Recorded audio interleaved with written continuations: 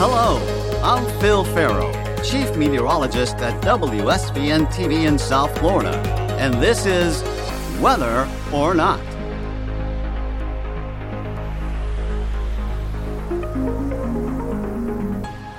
This is the time of year when the tropics are still relatively quiet that we urge you to get ready.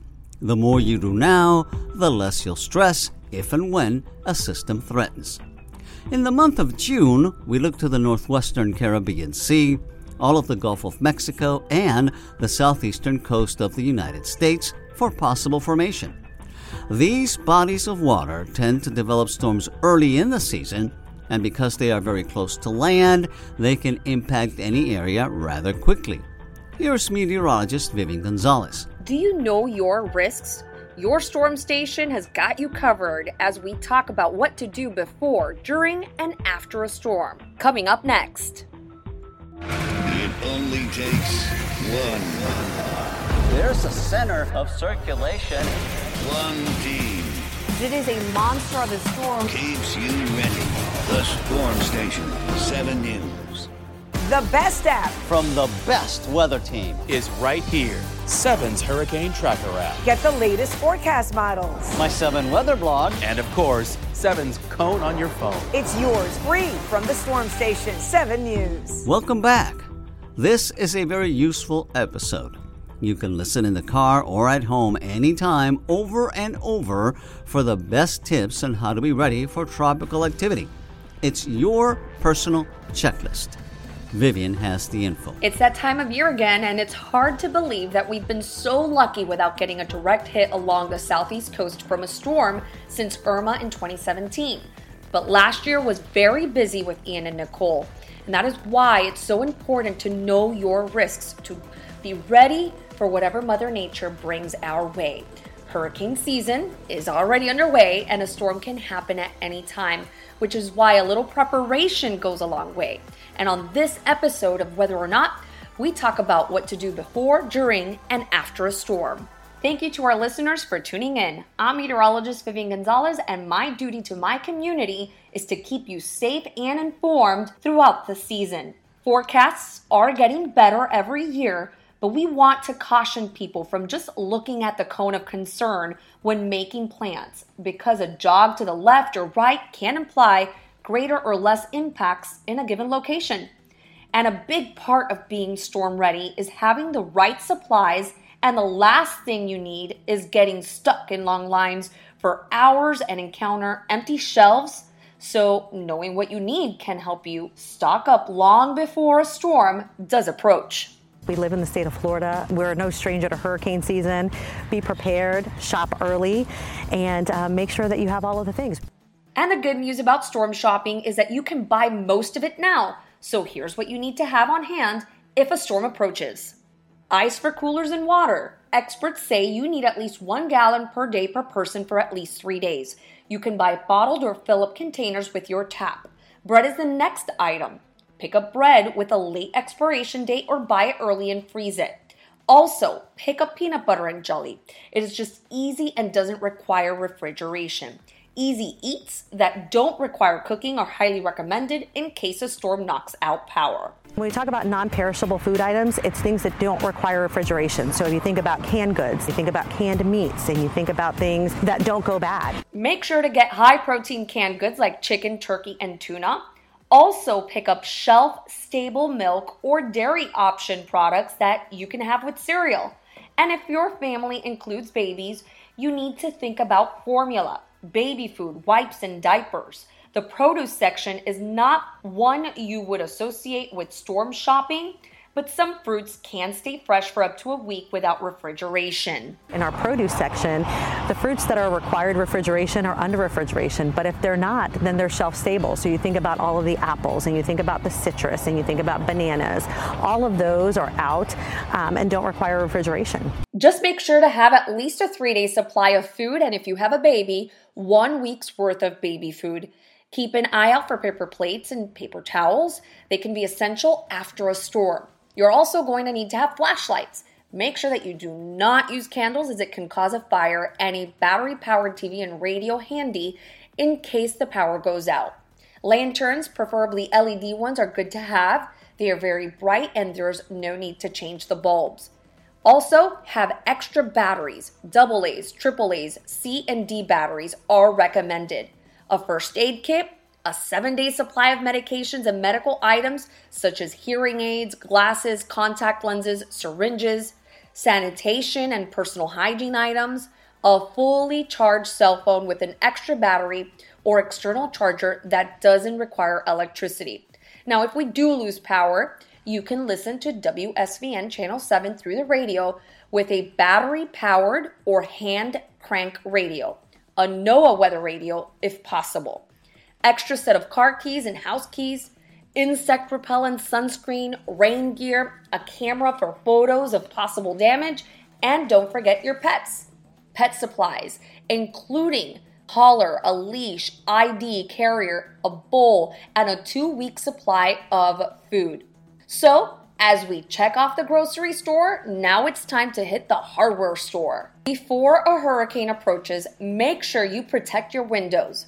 Close all windows, doors, and hurricane shutters. Make sure to test them and grease them with something like WD-40 so that they can open and close easily. And if you have panels, make sure that you have wing nuts. A wing nut driver can make installing them fast and easier. Also, make sure you know where each panel goes. If you do not have hurricane shutters, close and board up all windows and doors with plywood.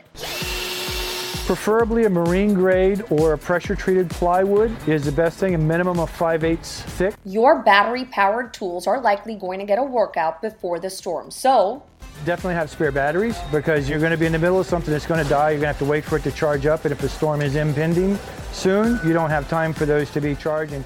And after a storm, you'll need the right tools to get your home and yard cleaned up and to make emergency repairs. Tarp to cover roof damage. You can use sandbags to keep them in place. A chainsaw to help clear out trees. If you have no power, you have no way to charge a battery or an electric chainsaw, so gas is really the best way to go for that. Plus the gas models are actually a lot stronger and they'll cut a lot faster, so you get a lot more done in a shorter amount of time also. You'll need racks, trimmers, and heavy-duty garbage bags to remove debris. If you have a pool, make sure it's clean and add extra chlorine. For cooking, you'll need a working grill and supplies to run it like propane tanks. If you use coal, make sure you store it somewhere where it won't get wet, along with fire starters and other grilling tools. Make sure you have protective gear like gloves and goggles. You don't want to cut yourself. You don't want anything getting in your eye, especially during hurricane time. The hospitals will be busy. Now, aside from the tools, preparing your property from heavy rain and wind is something you can do little by little all season long. Start your preps outside by inspecting your roof, windows, gutters, and landscape to make sure that they can take hurricane force winds. We'll walk around and just see what could potentially be used by the wind, what can be picked up by the winds and used as a projectile that could damage your home and other homes. It's a good idea a roofer inspects your tiles or shingles to make sure they are secure. Be sure gutters are firmly attached and cleaned out. Keep your shrubbery trimmed all season long and figure out how you'll secure your windows and doors from flying debris. Now is the time to bring inside anything that can be picked up by high winds, like bicycles, lawn furniture, and small plants. Consider taking down awnings, remove hoses, and if you have a pool, bring the water level down a few inches. Once the outside is secured, you'll want to start thinking about the inside of your home, and the main concern is losing power. The refrigerator, lower the temperatures a few degrees down, and then obviously if the power goes out, try to limit the opening and closing of those refrigerator doors just to try to keep the items inside as cold as possible for as long as possible until you get your power restored. Also, lower your AC so that if you lose power, your home will stay cooler longer. Make sure power tools and phones are fully charged, and then start pulling the plugs out of the outlets. You'll also want to find and secure important documents in watertight containers. You'll find that using a camera to take pictures of your possessions will come in handy in case you need to make an insurance claim. And if you're planning on riding out the storm at home, prepare your safe room. It could be a bathroom, it could be a closet, something on the inside of the house that's safely away from any windows that could potentially break or shatter during the storm. Stock it up with essentials like water and anything that will help you weather the storm. Water is the greatest danger when it comes to hurricanes, so it's important to know your risk and if you live in an evacuation zone. Therefore, you need to have a plan and practice it in case you're ordered to leave. It is the best way to minimize confusion and fear during a storm, so check with your county for the latest evacuation routes. The barrier islands are color-coded in red, running along the intracoastal, and they are in Zone A. They are likely to be evacuated for most storms. If you had to go across the bridge to get to your house, you're in probably evacuation Zone A. Zone B is in yellow, and it runs the entire county east of US 1 and only evacuated for major storms. Once we've made the determination that the amount of water that the storm will advance is going to cause problems, an announcement will be made to evacuate Zone B. In Miami-Dade County, there are 5 color-coded evacuation zones. You have A, the red zone, which are areas along Biscayne Bay. Zone A includes the southern tip of the county. It moves north along the coastal cities such as Cutler Bay, Palmetto Bay, Pinecrest, and parts of North Miami Beach. In most cases, in most storms, Zone A will be the first to evacuate. Zone B in orange includes areas along the Turnpike extension near Homestead and downtown Miami. Also, you have Florida City and the Barrier Islands included too. Zone C in yellow along US 1 and pockets that are vulnerable to rising water from canals and low-lying areas to the north like Biscayne Park. Zone D in green is a large area. It includes Kendall and many neighborhoods in southwest Miami-Dade.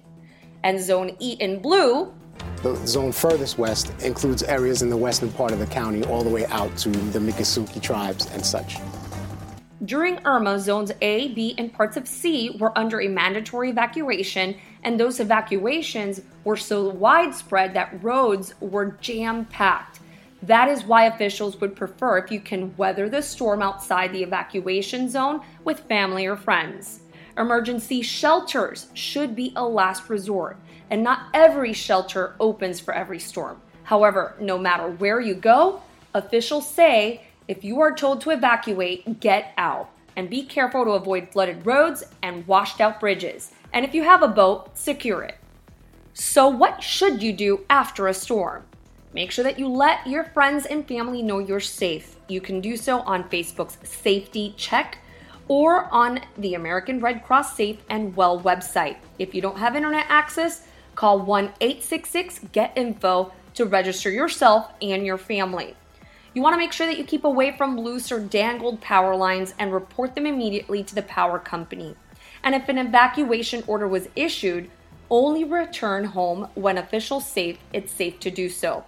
Watch animals closely and keep them under your direct control. Stay alert for extended rainfall and subsequent flooding even after the storm has ended. Stay out of any building that was under water around it. Use flashlights in the dark and do not use candles. Avoid drinking or preparing food with tap water until you are sure it's not contaminated. Check refrigerated food for spoilage. If in doubt, just throw it out and use the telephone only for emergency calls. Inspect your home for damage. Take pictures of damage, both of the building and its contents for insurance purposes. So how can you stay alert with everything that's going on? Connect with 7. Whether you prefer a laptop, tablet, or smartphone, 7 News has you covered well before a storm hits. And it all starts with the power of our free apps. 7 News, Hurricane Tracker, and 7 Weather apps that you can download for iPhone users by searching for WSVN in the App Store and for Android users by searching WSVN in the Google Play Store, providing up-to-date storm data. Track the tropics with our Hurricane Tracker app by getting the latest forecast cone and models, along with helpful tips, emergency numbers, and medical information. The 7 Weather app is a great way to stay ahead of the storm by monitoring approaching storm cells and focusing on your neighborhood with our interactive radar. With the 7 News app, you can find information on closures, cancellations, and conditions in your area. Don't miss a minute of storm coverage by streaming 7 News on air and on the go. And there's a whole host of in-depth coverage available on our website, WSVN.com. The 7 News team will use the power of social media to keep you connected and interacting with us during an emergency. Make sure that you follow WSVN on Twitter, Facebook, Instagram, and TikTok for important updates right in your timeline and newsfeed. Instant updates along with pictures and videos from viewers across South Florida. And if you can do so safely, snap a picture or video and send it to 7 at WSVN.com, and maybe we'll be using it on social media or even on air. You've got us, and we will help you weather a storm on air, online, and 24 hours a day. Thank you, Vivian. Coming up next, El Niño is here and what it means for the rest of hurricane season. Severe weather can strike anytime. And when it does, 7's got you covered. 24/7. We'll see storms developing. We have a long line of rainfall here. We are the Storm Station, 7 News. When the tropics heat up, you can stay cool. Because the chief works right here. 7's chief meteorologist, Phil Farrow. He's been doing this for nearly 30 years. As soon as we get information, we bring it to you instantly. Wilma, Katrina, Irma, he guided us safely through them all. That guy never sleeps, but that's so you can sleep easier. Here's meteorologist Jackson Dill with your El Niño update. Hurricane season is here, and it was recently announced that El Niño has developed. It's one of the common factors that can influence hurricane season in the Atlantic. To learn more about it and what it could mean for tropical activity, I spoke to Emily Becker, who is an associate director for the University of Miami Cooperative Institute for Marine and Atmospheric Studies. In hurricane and seasonal forecasts, we often hear the terms El Niño or La Niña, which are also known as ENSO or the El Niño Southern Oscillation brought up. Can you first explain what they mean? Definitely. So, yes, as you said, El Niño Southern Oscillation, that's the name for the entire El Niño and La Niña system. And the primary characteristic of both of those patterns, El Niño and La Niña, are changes in the temperature of the surface of the Pacific Ocean, the tropical Pacific Ocean. So El Niño is warmer than average water and La Niña is cooler than average water. And even though it's in the central Pacific and very, very far away from Miami and a lot of other places, El Niño both of these phases can change global circulation in profound ways. Where do these names originate from? El Niño was originally observed by Peruvian fishermen in the 19th century because it's a very characteristic pattern of warmer than average water, and it would affect their fisheries. And so when these patterns started to develop, it usually peaks around Christmas time. So the term El Niño, the boy, in reference to the Christ child. So. What leads to these changes in ENSO? It's a completely natural pattern. ENSO has been forming in the Pacific for thousands and thousands of years and will continue to do so. And what it is it's the O part of ENSO is oscillation. It's a movement back and forth between this warmer than average and cooler than average phases. And it's not terribly regular. It occurs on about 2 to 7 years, which is why you can see we haven't had an El Niño since, I believe, 5 years ago, whereas we've had 3 years of La Niña in a row. There was just a 3-year-long La Niña. How unusual is it for these triple dip events to occur? And how long does a La Niña or El Niño typically last? Our really good records only go back about 75 years. So it's very likely that there have been countless 3 years in a row of La Niña and such. But in our 75-year record, so our well-observed history, we can only point to 3 times that we've had La Niña 3 times in a row. More typical is 2 years, and La Niña events tend to last about 2 years, or 2 consecutive winters in a row. And less often they just last for 1 year. whereas El Nino very typically lasts for 1 year and occasionally 2 years in a row, but we do not have on record any 3-year events. Is there any role climate change is playing in this? Are we seeing more El Nino events given the warming air temperatures? We can't point to that yet. Of course, we're seeing changes all over the world from climate change, but the impact on ENSO itself hasn't really become very clear. We have some differences in the observed record from what the models are predicting. So that's a very active area of research in terms of the interaction of climate change and ENSO. And lastly, El Nino is now developing. What does that mean for this year's Atlantic hurricane season? El Nino increases the wind shear over the Atlantic, which makes it harder for hurricanes to form, whereas La Nina tends to decrease that wind shear, making it easier for the hurricanes to grow and become more powerful. Of course, it's not a sure thing, and there will still be hurricanes, and there'll be strong ones during an El Nino season. So it's not time to just take a break on paying any attention to it, but that is an overall impact of the system. Also, El Nino and La Nina influence temperature and rainfall patterns all around the world, including in the southeastern tier of the US. You'll see more rain and more storms during an El Nino event. So my father used to work on golf courses near Sarasota, and he would pay attention to El Nino because he knew that during those winters there were going to be more rainouts on the golf course. And now, a Phil fact. On average, the month of June spins up one tropical storm every other year. We've already had Arlene at the start of the month. It also develops one hurricane every 10 years. That's why this is the best time to get all the supplies you may need down the road. This is Chief Meteorologist Phil Farrow. We'll chat next week. This podcast is produced by the 7 Weather Team.